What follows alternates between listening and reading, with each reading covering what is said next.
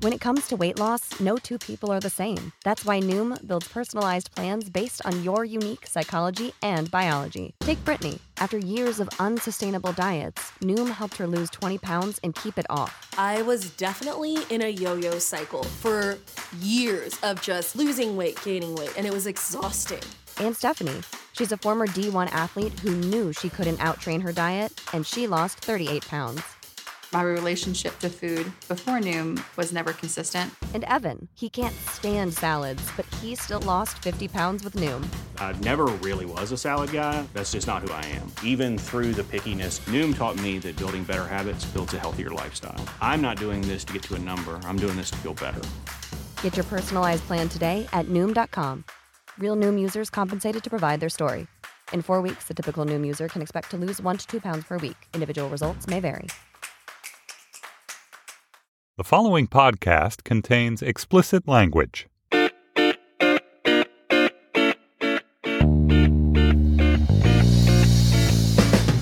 Hello and welcome to the Slate Political Gabfest for August 25th, 2016, the Meet the New Trump edition. I'm David Plotz of Atlas Obscura. Emily Bazelon of the New York Times Magazine is in New Haven. Hello, Emily. Hello, hello. John Dickerson is taking a much-deserved break. I hope he's in some secret location. Although he did answer an email, so he's not totally off of whatever he's off of all devices. Oy, I disapprove. But in any case, he has a worthy substitute. Adam Davidson, now of The New Yorker, joins us from his vacation. Hello, Adam. Hey, David. I'm in the Berkshires. And true story, I swear this is true. I had a stress dream last night that while doing this podcast, John Dickerson was sitting next to me judging everything I say. Even though he's like the least judgy guy in America, it was a very stressful stress dream. I can't believe that this show produced an anxiety dream for you. That is not what we are going for. That is very funny. We'll have to talk to your shrink about that. Yeah, I also same night had a stress dream about not being able to find my desk at the New Yorker. So there's a lot of stress going on in my dreams these days. Congratulations on your new job. That's awesome. Yeah, I'm very excited, but sad to leave the Times. On this week's Gabfest, has Donald Trump actually flip-flopped on immigration? Then another trove of Hillary emails is coming in the scandal that never ends. We will talk about that scandal that never ends.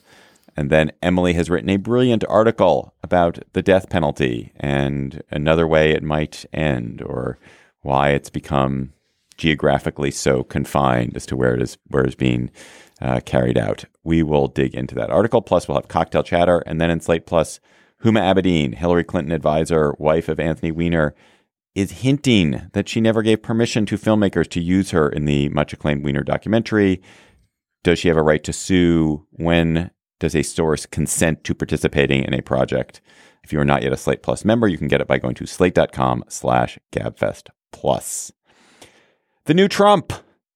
In interviews and public appearances, Donald Trump appeared to radically change his rhetoric about immigration, saying he would merely enforce current law and focus on sending the bad ones home, acknowledging that was what President Obama was already doing, and saying that while there would be no amnesty, that many of those people who are here not legally in the country would be allowed to stay, provided they paid back taxes and weren't the bad ones. It appears to be some kind of really weirdo pivot, less probably to win over Hispanic voters, who I think are a lost cause at this point, than to signal to white voters, hey, I'm not as racist as you think I am. Also, he continues to yell about building the wall. Emily, is this a big switch, or is it simply just some sort of, transient rhetorical gamesmanship? I mean, how about both? It is a big switch because he was talking before about mass deportation and his nostalgia for Dwight Eisenhower's Operation Wetback, which is a embarrassing, shameful episode in our nation's history in which we really did use the National Guard and a lot of troops to round up immigrants and deport them, and also just scare them into leaving. So he's invoked those images, and now he's talking about essentially just continuing Obama's policy. I mean, Obama also concentrated on, or he said he was concentrating on deporting criminals when he came into office. He deported hundreds of thousands of people, most of whom had quite minor criminal convictions on their records. In a lot of cases, the only conviction was simply entering the country without authorization, as opposed to a crime independent of that. And Obama has reduced the number of deportations on his watch. So I guess Trump is saying he would amp them up again. Mostly, though, I just feel incredibly impatient with having to parse all of this, because this is a person who says whatever's in his head at the moment, he throws whatever spaghetti at the wall he feels like throwing. And it's not a coherent policy. They've been canceling speeches in which he was supposed to put forward some whole set of ideas. And so instead, he just strings together words like firm and fair without really explaining what they mean. And I just feel frustrated that he is a major party candidate, and thus we have to take this completely seriously. Adam, what do you think? Yeah, I think the essential read for me is Josh Marshall at Talking Points Memo. He's just been so good at seeming to get inside the head of what is going on at the Trump campaign, and he's been very powerful in his predictions. And I think Trump's razor, the idea that the stupidest possible thing going on is probably what is going on, seems really true, that Trump does not have any sort of understanding of immigration policy. He doesn't have a vision for how to enforce the vague ideas he has. He's surrounded by a group of people, some of whom seem to be reasonably sophisticated about how to present this to the public, others of whom seem to want to spark something like a race war. And somehow out of that mess comes completely confused messages that make no sense, because they actually literally make no sense. For me, the essential watch yesterday was Rachel Maddow interviewing Kellyanne Conway about the Muslim ban, and it's just awesome. I mean, it's terrible. The Muslim ban is terrible. Everything Trump says about immigration is terrible. But watching Kellyanne Conway trying desperately to sound like she's representing some reasonable set of thoughts, but being completely incapable of answering any of Rachel Maddow's questions, it to me, it just reveals everything that's going on.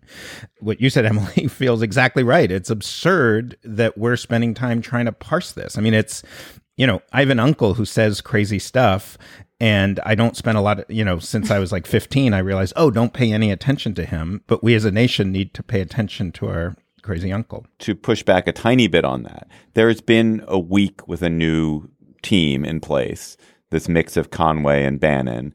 And I think people expected, because Bannon is there, and Bannon, who represents Breitbart and the white nationalist, nativist bomb throwing, they were expecting more of that. Instead, we've seen what appears to be several deliberate attempts.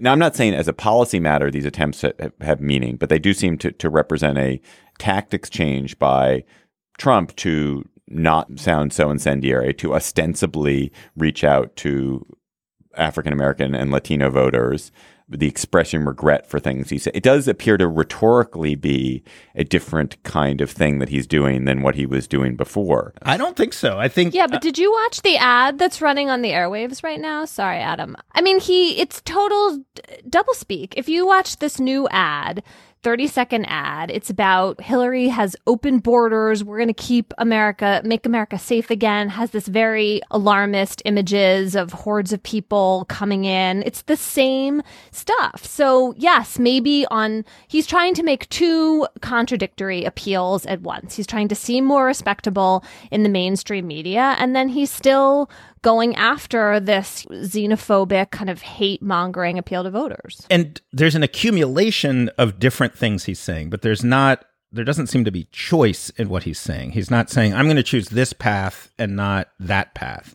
And actually, I had an interesting exchange with a buddy of mine yesterday who was a big Bernie Sanders supporter, talking about how Donald Trump has created this space for Hillary to do this really well. Like, she really gets to avoid the kind of civil war in her own party between a sort of DLC, Wall Street kind of center-left part of the Democratic Party and a left-left Bernie Sanders Democratic Socialist or just burn the whole thing down wing of the Democratic Party. Hillary gets to not have to answer that. She gets to not make that choice. But that's entirely because Trump is creating so much attention on his end and so much fire and craziness on his end that Hillary gets to comfortably live in this cocoon where she doesn't have to make choices. But Trump clearly needs to make choices. I mean, it's clear that there's whatever there is, I'm making the numbers up, but there's 15 or 20% of people who are going to vote for anyone who's a Republican and do not care. There's 15 or 20% who are actual either explicit or implicit white nationalists who like Trump's most incendiary rhetoric. And there's some overlap there. So he's, seems to have both like a floor of 35% and a ceiling of 40%. If he wants to get to 44%, 46%, he needs 5 or 6% of the voting public, which is a lot of people, many millions of people, to come to him. And so he's just decided, I'm going to say to the crazies what the crazies want. I'm going to say to the more center right people what they want. But he doesn't get to do that anymore. It's too late. He's the thing that got him to this. But I don't even you're just asserting he doesn't get to do that. How do you know he doesn't get to do that? He just did it, and it's not working. I mean, he gets obviously. Who knows what's his poll what's numbers working. aren't rising enough. His poll numbers are, but they are. But the poll numbers are rising a little bit. Now, what you can attribute it to, I don't know. I mean, the state level numbers are pretty grim, and with each passing day, we're talking about Missouri now. We're not talking about Pennsylvania anymore. We're talking about so. I suppose it's possible that somehow saying on the same day that you're not rescinding the complete Muslim ban, that you're airing the most racist, comical commercials, and also vaguely hinting that you're just going to follow the law is going to work. I guess you're right. I don't get to say with the but I don't think it's going to work. I think he has to make a choice, and it's it is not clear that anything could work because he's a terrible candidate, an evil man, obviously unfit to be president. A significant fraction of voters know that. It doesn't seem to me impossible, given the state, the position that he's in, that they could have said, like, we have no good options. Our best option is something where we are trying to mollify a set of center-right white voters who just think you're too disgusting to be voted for right now. But if you can sort of convince them that it's not that bad and hold their nose, that may get us there. That play. I agree with that. That seems like their best play. It's certainly better than doubling down on pure alt-right, where obviously the ceiling is what it is. I was talking to someone the other day in the line at the grocery store who was open to voting for Trump. And he was saying to me that he feels like he doesn't want to kick all the immigrants out, but maybe there are too many of them. He said, I'm not sure what the right word is, maybe like waterlogged. So I just want a few less. And I said, well, I don't really think that's what Trump is calling for. And he said, well, yeah, but things seem calmer in the last week or so. He was sort of, wanting to imagine a gentler version of Donald Trump. And so holding on to any kind of evidence that person might emerge. And so that, I think, is the play that you're talking about, David. And I think maybe you can think that you can say two contradictory things in two different planes of media, right? You can make an appeal through an ad that goes after your hardcore supporters, but then you can have Kellyanne Conway on MSNBC on Rachel Maddow, and maybe you think she's ridiculous, but maybe someone else who just wants some confirmation of some kind of more reasonable stance will be reassured by that. But the problem is he already said all these things. Like he already said them. So the TV blitz, the media, which I will agree with him on one thing. We are definitely out to get him. We'll play these things over and over again. And he's already said them. Like, I mean, just as a thought experiment, if today we decided, hey, by November, I want to have somebody out there as a person who gets a whole bunch of like center right or even just kind of center non-ideologically aligned people to agree with that person, to like that person. Donald Trump is not the guy we would go with. If we had a list of people we were considering, we would say, oh, that's a lot of baggage. He's really got a lot of attention. That's a big hole to dig out of. And I'd say this is why the polls are so important, not just the overall number, but the specifics. If he had a few more battleground states, if he was 1 or 2% away in Pennsylvania and Ohio and North Carolina and Florida, then I think that would work. That would make sense. But I think you're talking about a huge lift. You're talking about, in many battleground states, a double-digit deficit. And I just don't, I think he's too weak. I think it's over. I think it's no longer, I mean, barring some October surprise type WikiLeaks kind of thing, I think this election's over. Of course, they're going to flail around. They're going to do whatever they can do. And but it's not like interesting. It's not. But it can't be over. It's not even Labor Day yet. They have all these debates. Like, there's just too much time to have that degree of confidence about it, I think. And even if it is over, there's a big difference between it being over and you picking up 35% of the vote and losing Georgia and Arizona and Missouri and North Carolina and North Carolina and losing the Senate significantly and even barely holding the House. There's a difference between that and having a kind of run-of-the-mill respectable loss. A lot of Republicans, I think there are a significant number of Republicans who they can't stand Hillary. The country's become so partisan and poisonlessly partisan. People want to have an excuse to vote for their party. And what Trump is doing, and maybe he's not intended and maybe it won't last, and maybe this is just like a weekly blip, they are attempting to give people an excuse, a reason that people feel like they can cast a vote and not feel sick about it, which is the way people a lot of otherwise sort of center-right Republicans feel right now, is that they couldn't do it because they know it would be wrong. Yeah, no, there's no question. That's what all the, going to white suburbs and talking about how awful it is to be black in America. It's clearly aimed at white. God, that rhetoric is so offensive. It's disgusting. And it's clearly aimed at exactly who you're talking about, like suburban Philadelphia, suburban Milwaukee, white college-educated voters who are like, I don't like all this like crazy racist stuff, but I want to believe that Trump's like a reasonable businessman and he's going to make reasonable choices. I just think I guess that's what I'm saying. It's just everything that's failing and collapsing, they try something. Like they come up with some idea and then they might do that idea, and that's what's happening. A bunch of people are in a room at Trump headquarters and they come up with these plans, and then they go and tell Mr. Trump, and some days he listens to them and some days he doesn't, or some hours he does and some hours he doesn't. But to us, as people outside, it's just funny. It's just lame. It's like, no, you don't, it's not going to work. It's over. I mean, barring a surprise, barring some. I just don't think it's funny at all. The fakely moderate Trump, the Trump that is doing this, is a much more dangerous. He's going to lose the election, as you say, barring surprise. I do think it is over. I think it's done.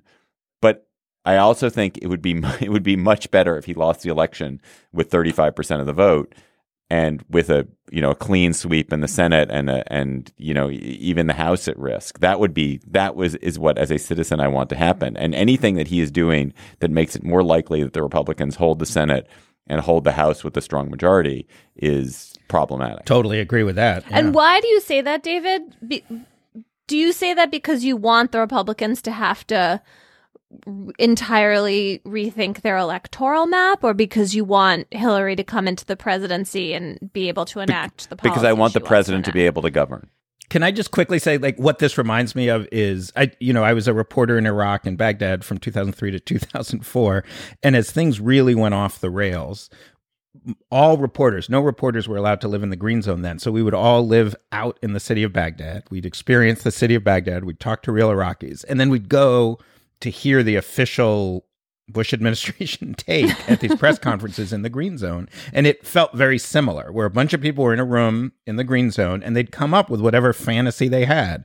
This is the last throes. We finally have brought democracy, whatever. And it was just hilarious. I mean, it was just ridiculous. We knew so much more about Iraq than they did. It was just the sad, desperate flailings of failing PR people. And this just reminds me of that 100%. Like Kellyanne Conway, whatever. I mean, I love the Wiener documentary, but I'd prefer the documentary of this. I hope somebody's taping it because it's I mean, it's sad and terrible and tragic, and it's making America a worse country. So it's not funny in that sense, but it's funny in the sense of... But at least we should get a good movie out of it at the end. At least we should get a good movie, yeah. This episode of the Gabfest is brought to you by Aura Frames. Are you looking for the perfect gift to celebrate the moms in your life? Aura Frames are beautiful Wi-Fi connected digital picture frames that allow you to share and display unlimited photos. It is super easy to upload and share photos via the Aura app. And if you're giving Aura as a gift, you can even personalize the frame with preloaded photos and memories.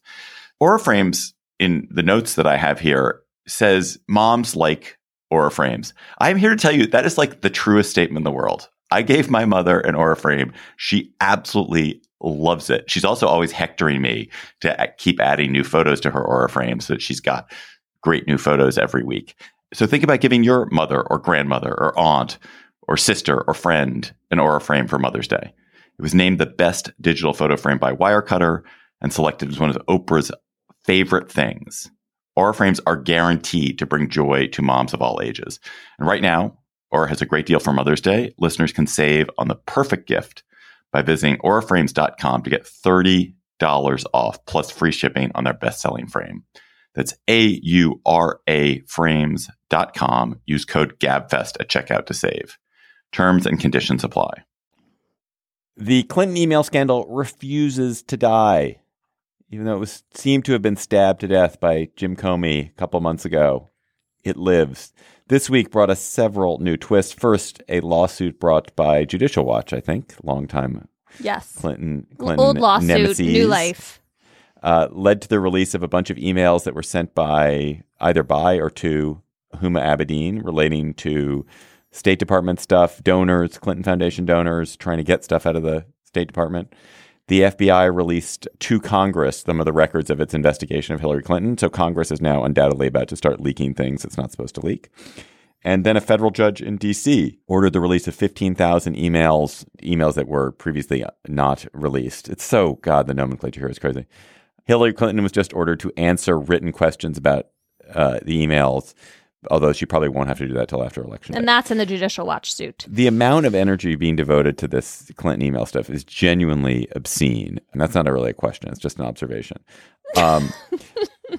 But, okay, Emily, was there anything in particular the emails from Huma Abedin, which were about various people seeking access favor, that was shocking? No. So I want to draw a line between process and substance here.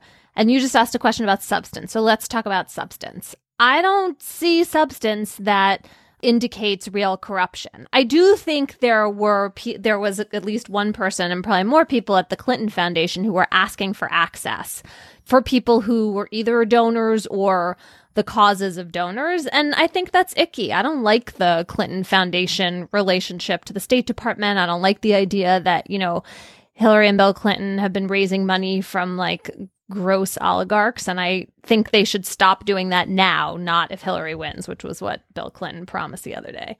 And I wish they had stopped a while ago. But when you look at what was actually going on, whatever. The AP did a big story. The sort of headline from it was that the majority, 84 out of 150 something, probably have those numbers slightly wrong, but that most of the meetings that Clinton took as Secretary of State were Clinton Foundation donors. But as Matt Iglesias has done a good job of pointing out, that's just the wrong denominator. She had, more than 1,000 meetings with lots of people. It's only by limiting the count of the meetings to, quote, private citizens that you get to this majority figure. And then when you look at the AP story of what she was actually doing for people, there's no there. You don't see her doing any, really crooked favor, or even semi-crooked favor for anyone. So again, it's process versus substance. And I think you're seeing that now also playing out with this lawsuit. I think Judicial Watch is totally within bounds to argue that Hillary set up her private email server in order to evade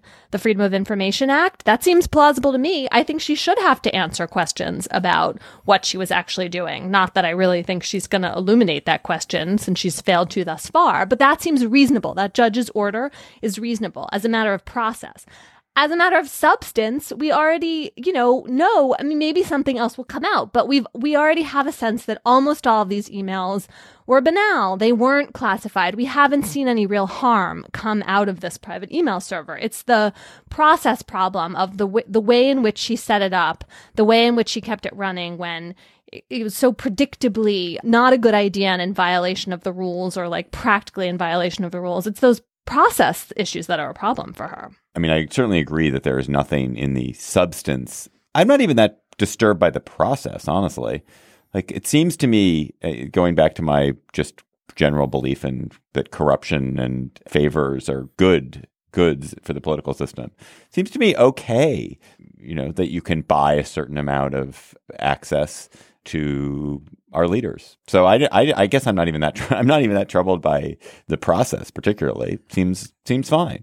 It's not great. You want people who are unable to buy that access also to have channels, but it doesn't seem to me like the worst thing in the world that people who have social connections and political connections and economic connections to Hillary Clinton then are able to call on her and ask her questions and favors. That doesn't seem tragic to me. I've spent a decent amount of time at the Clinton Global Initiative. I sort of fell into this thing, which what I'm about to say means I'm probably going to fall out of this thing. But because I've spent a lot of time reporting in Haiti, they often ask me to moderate their big Haiti panel every year. And to be clear, I don't make any money or anything like that, but I do go and moderate a panel at the Clinton Global Initiative and go to a few other sessions. And I've done some other things there. And there is a real creepy vibe to me personally at the Clinton Global Initiative. It seems to me that it is all about buying access. It's incredibly expensive just to go to the thing. It's hundreds of thousands or $100-something thousand to go. And you meet all these people who are sort of selling their little private equity energy startup or whatever. And there's sort of these explicit ways in which you get access. You pay more money to get more access to political leaders and to really rich people. There's this, and to big corporate leaders. There's this kind of creepy theater that happens where you have the CEO of Coca-Cola or IBM or whatever, or GE up there with President Clinton, and they're just bathing each other in love over how generous and wonderful they are and how much they care about the world. And all these like earnest people applauding and thrilled. And then, every hour or so they parade, Angelina Jolie is hustled through a room and she doesn't stop or talk to anyone. She's not like hanging out, but you get to say that you were with Angelina Jolie that morning. It just feels like the worst version of an elite selling access to the aspirational, to creating this theater of doing good, but it's all about something else. It really feels gross. I remember one year the opening night party was at the Metropolitan Museum of Art, and they literally, there was the second floor that was blocked off by Secret Service where Bill Clinton is standing, where you can see him with all the truly elite, and then the rest of us are staring up at them because we didn't pay enough money to get up there. Literally really holding gross. it above your head. Yeah. Given that, Adam, should they do what they've said they're going to do after the election right now, which is cut off foreign donors now? They and my experience, by the way, just to reiterate, because I would be involved in kind of planning these panels, is the Clinton Global Initiative, which is separate from the Clinton Foundation, related, but a separate staff, a separate office, at least it used to be. They would really want a good event, with controversy, and actually, the reason they came to me is because I, have produced radio shows, and they wanted to create a good hour of conversation where people disagree. And then the Clinton Foundation typically would come in and say, no, you need to do it this way, where it's just a bunch of people congratulating each other on how awesome they are. And here's a head of state of a foreign government who needs to be on that panel, even though they have literally nothing to say, but we promised him a slot. Yes, it's disgusting. If you are planning for 12 years to run for president, or 16 years, whatever it is, don't set up a foundation where you're beholden to scumbags from other countries. Yeah, that's ridiculous. And if you're Secretary of State, tell your husband not to do business with them. And there's this second tier meme, which some people have been the Clinton Foundation does so much good around the world. I feel fairly confident it is not in the top tier. I mean, if you talk to development professionals, it is not in the top tier. I have seen their work in Haiti up close in person. There's some very good people who work there, but Haiti is one of their singular focuses. It's a very small country. They have not had a major impact on Haiti. It's more the performance of very public charity, not the actual intervention but it's not good. In deep and meaningful ways. I guess I somehow I'm not as worked up as you guys are. I assume that there's going to be a lot of laundering access in the world. Like, that is what happens, and that's. Yeah, but our job as journalists is to not like that and say it's bad. I no longer believe that it's our job as journalists to say that this is always so bad, because I think the alternative, I think the squeaky clean, you can't have any of this, is much worse.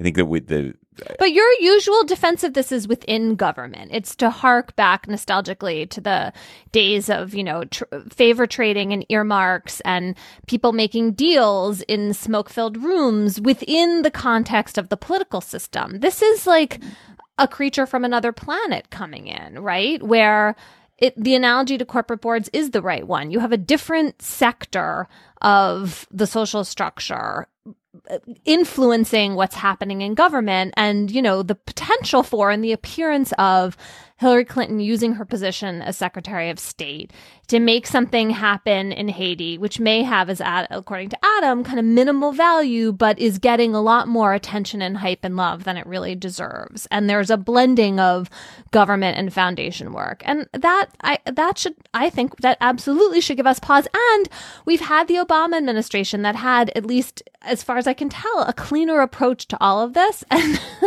hasn't it been nice not to have to worry about, the sort of what does the baggage the Clintons do carry, which is this trust us, we're bending the rules, but our intentions are pure, so don't worry about it, just look the other way. But if there had been slightly more corruption in the Obama administration, but that had allowed certain kinds of bills or a larger stimulus to get through, I would happily take that. A larger stimulus had gotten through because everyone realized, we got to do a favor for all these cement manufacturers who've given us a bunch of money. Let's do those favors, and that will allow us to up this stimulus. $40 billion. But that David, that'd be okay. I think there's a deep literature about this in economics. We're talking about. In the literature, it's called rent seeking, like trying to make money not by creating good products and services that someone wants, but by capturing value from the government. All countries have some rent seeking, but the more rent seeking there is, the less growth you have, the less equitable it is. And I would say you have accidentally made the argument against yourself. Because if you talk about the stimulus... that happens a lot on the show, actually. Yes, it happens. Go ahead. And in private conversation as well, I've noticed. No, I find you a stimulating companion in conversation. But if you talk about the stimulus in particular, it was a mediocre stimulus because there was too much rent seeking in it. What we wanted was quick, sharp money flowing very quickly to people who could spend it. And we wanted more than $800 billion. We wanted $1.5 trillion, something like that. It was the best that economic policy could offer. And the reason it didn't work is because our government is too mired in rent seeking. Rent seeking encompasses things that are legal and illegal. So it's not an exact analog to corruption, but we can call it effectively corruption. And I would argue that one of the core challenges we face right this minute as a country, not this new crisis created by Trump, but the crisis that would have existed if an actual reasonable, competent Republican was running, is the complete transformation of our economy into a rent-seeking financial system in which, and this is, I sound like a radical person, but this is mainstream Republican views among economists anyway, that one of the main drivers of economic activity in our country is Wall Street and finance and insurance capturing interest, capturing influence in Washington, and making money not by creating good products and services that allocate capital in a good, low-risk way, but the opposite, by preventing economic activity from happening in other parts of the economy, increasing risk, but increasing their own personal benefit. This is a huge, if Donald Trump didn't exist, I would call this the greatest threat to democracy, to our way of life. And Hillary Clinton is gross on this stuff. I would love for this election to be one in which we really talked about that. I mean, obviously, I fully support Hillary Clinton. I can't wait to vote for her. You know, if I had time, I'd go move to Missouri or Ohio or somewhere so my vote could actually count. So I'm not saying this disqualifies her, but I wish this was a major part of the national conversation. And to me, the Clinton Foundation, when you see a panel of Wall Street people talking about how great they are because they gave $23,000 or whatever to some charity, it's gross. All right, let's leave it there with you slapping me down as ever.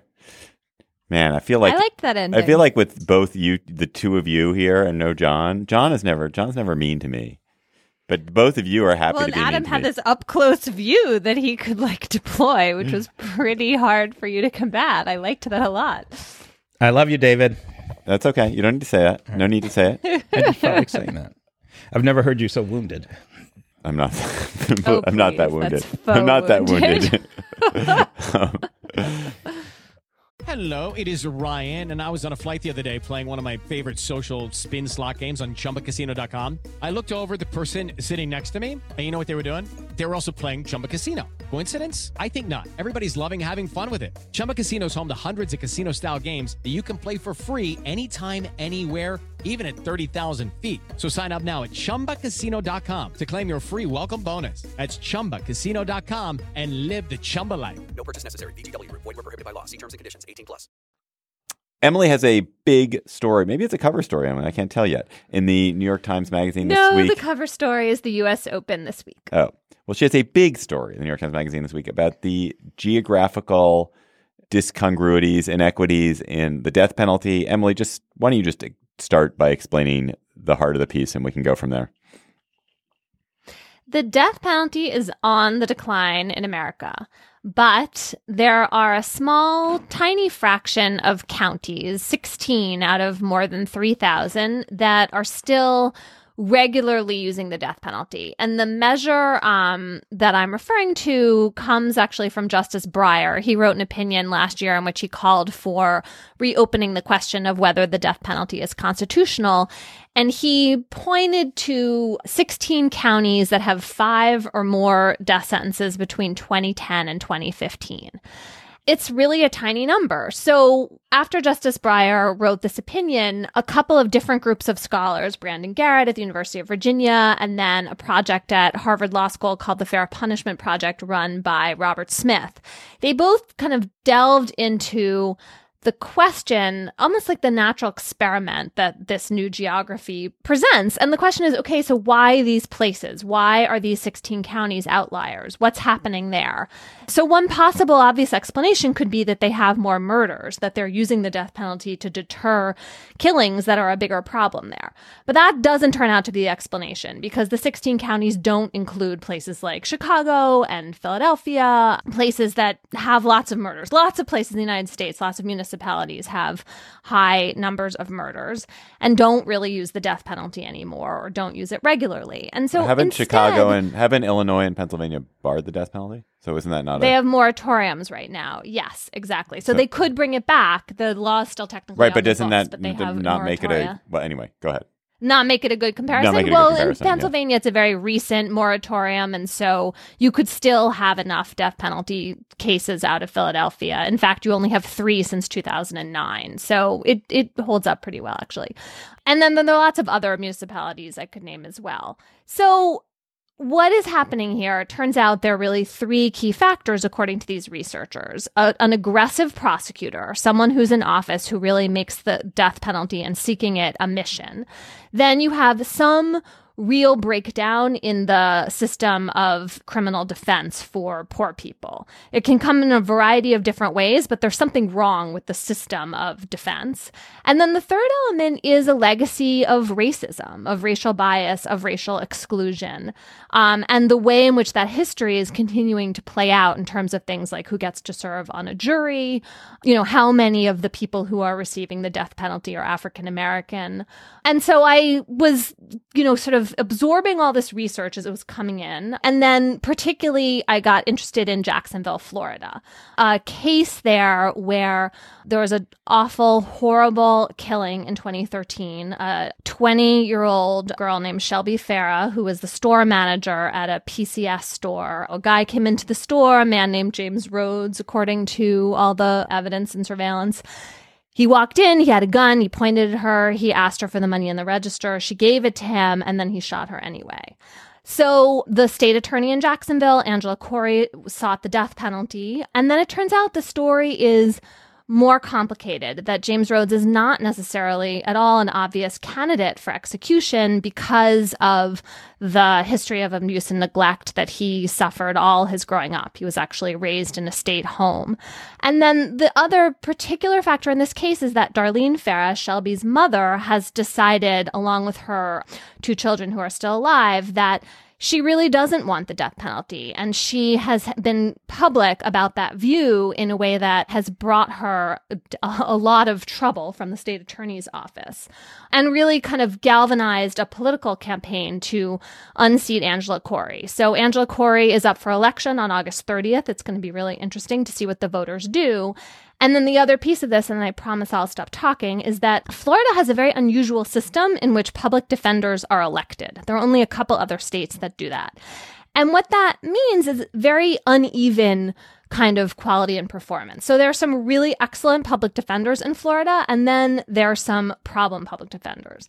And in Jacksonville and Duval County, the public defender, whose name is Matt Shirk, is a guy who came in, he'd never tried a homicide trial. He ran on cutting costs. He ran as Angela Corey's protege, itself like kind of mind bender. And then he really gutted the office. He fired some senior attorneys who had handled death penalty cases for years successfully, were very well respected.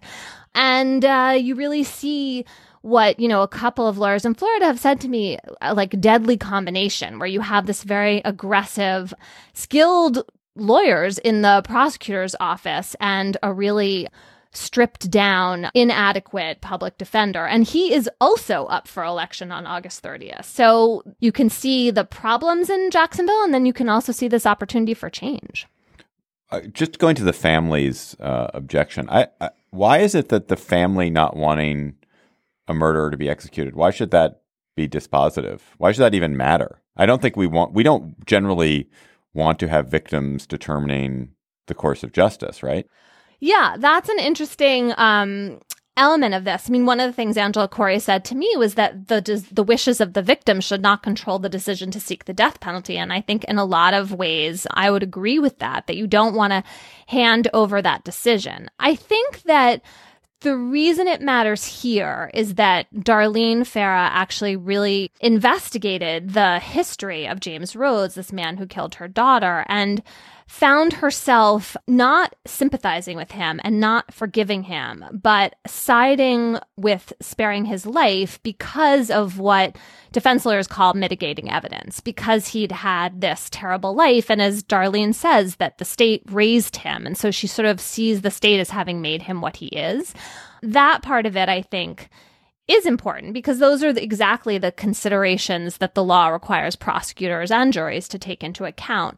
And then the other thing is that there's just been a really quite brutal reaction from the state attorney to Darlene's opposition to the death penalty. So this week after my story ran and this research from Harvard in particular came out and Angela Corey was under fire, she said she accused Darlene of caring more about seeking publicity than about grieving for her daughter, which was cruel and unfair. And then she also said something I think was very revealing, which was that other victims' families know to sit quietly and wait and trust her to seek justice. And while I don't think victims' families should control these decisions, I also don't think that there's any reason in which we should expect them to sit quietly. I mean, they should matter in the equation, right? Their experience of the criminal justice system is important, even if we don't want them to be holding the reins of the decisions that prosecutors make. If Merrick Garland gets on the Supreme Court, are there then 5 Supreme Court votes to fully abolish the death penalty? Is the groundwork being laid for a case which says we're going to take it out at the Supreme Court level? Or do you think that what's going to happen is this continued sort of erosion at the state level where fewer and fewer states have it, fewer and fewer states carry executions out, and then in 30 years, someone says, you know what, this is really not a used punishment anymore. It has become anathema to most of the country. Therefore, it is now cruel and unusual and we're getting rid of it? Or do you think it's coming sooner than that? I don't think that a Justice Garland means that right away we have a successful challenge and no more death penalty across the country. Justice Kennedy is also very much in play here. I mean, he's the one who's authored decisions that ended the death penalty for people with intellectual disabilities and people who committed their crimes as juveniles. And he's really promoted the idea that the more unusual a punishment becomes in terms of the actual sentencing practices as opposed to the law in the books, that all of that matters for the question of whether a punishment is unconstitutional because it's, quote, cruel and unusual, the words that we have in the Eighth Amendment that the Supreme Court relies on and has interpreted. So even though I think there are in some ways already the votes or at least interest in this approach on the Supreme Court, which presumably Garland would add to, though we really don't know the answer to that, it's not going to happen soon. And the reason I think is twofold. And one is that the Supreme Court got seriously burned on this in the 70s. They thought they were ending the death penalty in 1972. There were 5 votes for the idea that it was too arbitrary for different reasons to be constitutional. And there was a huge backlash. People were furious. There's a lot of popular support for the death penalty, more than the now, but it's still the majority position. The states revised their laws. The death penalty kind of came back with a big roar. The court is not going to be eager to put itself in that position. And the more the death penalty atrophies, the more it sort of is whittled away on a local level, the easier it is for the Supreme Court to step in. You can see a kind of parallel to how the Supreme Court got to, declaring the constitutional right for same-sex marriage. I mean, there are lots of differences, obviously, here. We're talking about, like, a happy, positive, kind of glowing thing as opposed to, like, preventing executions, a quite grim subject. But this question of, like, how many states do you need to have on board? How unusual does something have to be for the Supreme Court to decide that it's no longer kind of part of the social compact? That's similar. And we saw gay marriage move very quickly. I don't think the death penalty is moving with the same kind of rapidity. But I do think the strategy of trying to whittle it away, and mostly the most effective way you do that is by providing good defense lawyers. That seems really promising to me if your goal is to end it or reduce it or just to simply make it more fair, because the people who are being tried where death is on the line actually have good lawyers. When I imagine voting for Trump, I definitely am not voting for Trump. I don't want Trump. But when I imagine, like, friends I have, family I have who are thinking about it, that Supreme Court argument is compelling, right? That, okay, we'll have a terrible president for 4 years, but then we won't have a generation or two of lefty judges who will ruin America, if that's your viewpoint. So if it's not just Merrick Garland, but it's, 3 more farther left judges, I would love to abolish the death penalty. I'm not for the death penalty. But if someone were for the death penalty and a host of other issues, is that a reasonable concern that we, on this issue, like many others, this election could potentially transform the country for decades? Like, how real is that concern? Well, I mean, look, the Merrick Garland seat in itself is going to make a difference. I mean, I'm calling it that. It's not his seat. The who gets to fill Justice Scalia's seat. If a Democratic president, whether it's, President Obama's choice of Garland or a future Hillary choice, that's going to change the composition of the court, no question. What happens beyond that is not as clear. I mean, the 3 oldest members of the Supreme Court right now are Ginsburg, Kennedy, and Breyer. Ginsburg and Breyer obviously are already Democratic appointees. So replacing them doesn't change the equation of the 9. Replacing Justice Kennedy is a big deal. But, it's possible that he would wait for 8 years. He seems to be in perfectly good health. So I guess my answer is there's already this change on the line, which I would argue the voters already approved in electing President Obama because, his choice, there's no constitutional reason why we're not proceeding with that choice right now, why the Senate is not acting. The other thing to remember is that the Supreme Court, first of all, does not have so much power, right? I mean, when you think about the issues that the Supreme Court affects in the end, it is not, necessarily the bread and butter of American life. They're really important legal issues. I'm obsessed with them, but they're not controlling the way most people live their lives day to day necessarily. And the other thing about the Supreme Court is it rarely gets way out of sync with public opinion. For the reasons we were just talking about, there'll be a big backlash, then they'll pull themselves back in. And so the notion that there's going to be some like radical transformation of American law or society or the economy because of some crazy lefty Supreme Court seems really implausible to me. I think that idea that the Supreme Court doesn't get wildly out of whack with public opinion holds for things like abortion and the death penalty and crime and punishment and things which the public pays attention to or are easy to understand. I think if you look at what the Supreme Court has done around the rights of corporations, it's totally out of whack. If Americans paid attention to it or knew about it. Yeah. Well, when you look at the idea, Americans did pay attention to the idea of, corporate personhood and that seeming like it had no limits to it. If you look at some of the pro-corporation, pro-Chamber of Commerce rulings on arbitration and other issues, you see it being extremely sympathetic to business interests. But if that's your concern, then you would actually want a court that tilts more toward Democratic appointees, because those have been cases with 5-4 majorities where it's been the Republican appointees who've held the cards. I have one more death penalty type question, which is, why does nobody talk about the awfulness of life without parole as a sentence, which is a very expensive sentence and a kind of dooming sentence, and it just creates a class of people who, sort of ghost people who we're paying to house, who have no hope, and who can never be productive citizens in the world, and that almost seems to me it's not a worse fate than the death penalty. I'm sure if I were given the two options, I would choose life without parole over being executed. But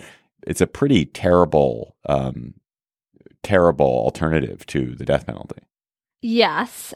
Juvenile life without parole sentences actually are very much on the table. In both Florida and Pennsylvania in particular, there are hundreds of people who received those sentences for murders at this point that they committed as juveniles, who are being resentenced thanks to a couple of rulings by the Supreme Court. So that's in play.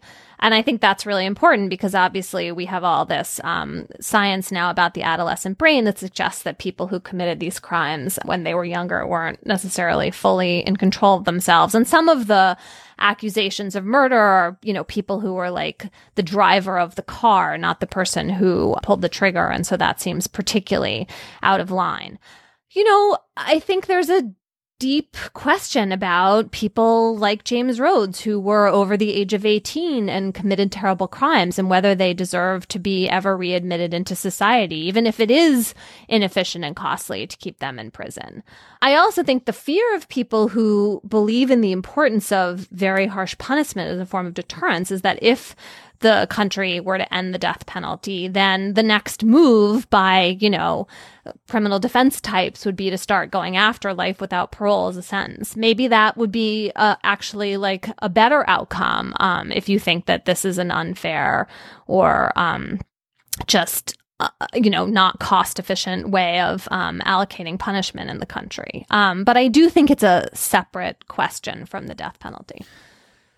Yeah, I've never talked about this publicly, but I have a relative who committed a murder and had a childhood a lot like the one you described, just a horrible, horrible institutionalized childhood, and for various mitigating reasons was sentenced to 8 years and is now out. It is a beautiful thing to see someone in their 40s working so hard to make a meaningful second half of their life after that experience, after a horrible, horrible beginning of their life. And if you knew all the details of the murder, which I won't get into, it was illegal and he shouldn't have done it, but it was you don't feel bad for the victim in this case.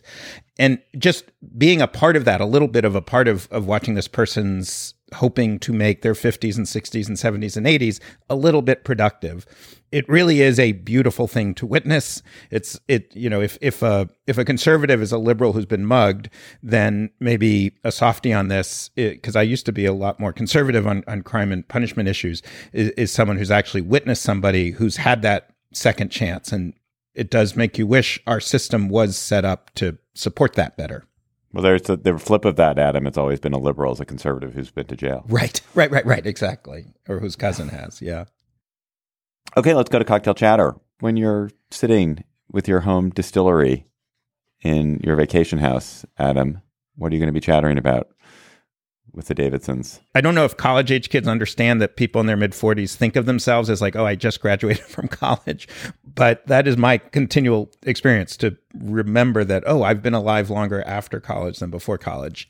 And so this whole world of trigger warnings and not allowing people on campus who disagree with you has been this is when I feel like an old man and get very confused and upset.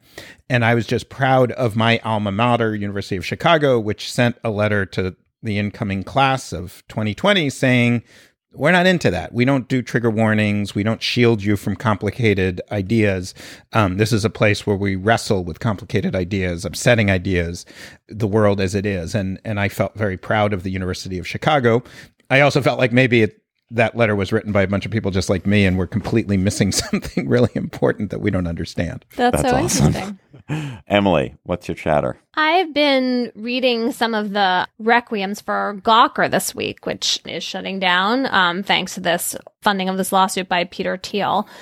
And I just wanted to call out among the various best lists of the really excellent journalism Gawker has published over the years, 3 different pieces that I read this week and really enjoyed.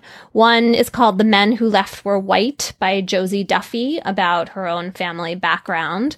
One is in a much more kind of typical Gawker, funny, mean tradition by Jessica Cohen, Burning Bridges That Never Really Mattered. It's her takedown of an editor at Star asking for her to pull down a post as the editor of Gawker, and she just completely makes a mincemeat of him. And then the third is a piece by John Cook called The De-Watergating of American Journalism, in which he points out the various ways in which our hallowed saints, Woodward and Bernstein, actually did all these unethical, shady, even illegal things along the way to, reporting the biggest scoop, the biggest story of the 20th century. It's just a good reminder that journalism is not and can't always be an entirely clean pursuit. So anyway, if you're in the mood to look back over some really excellent work that Gawker did, take a look at those 3 pieces. We'll post links to them. Cool. I want to chatter about a TV show that me and Mrs. Plotz are watching on Netflix called The Get Down.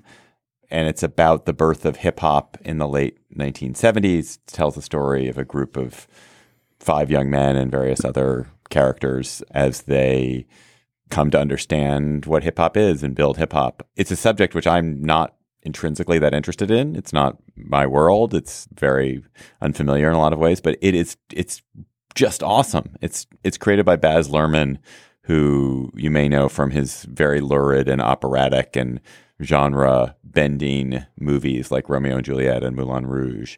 This show has all of that. It's very hyper. Everything is oversaturated. There's not just a little bit of graffiti. There's a ton of graffiti.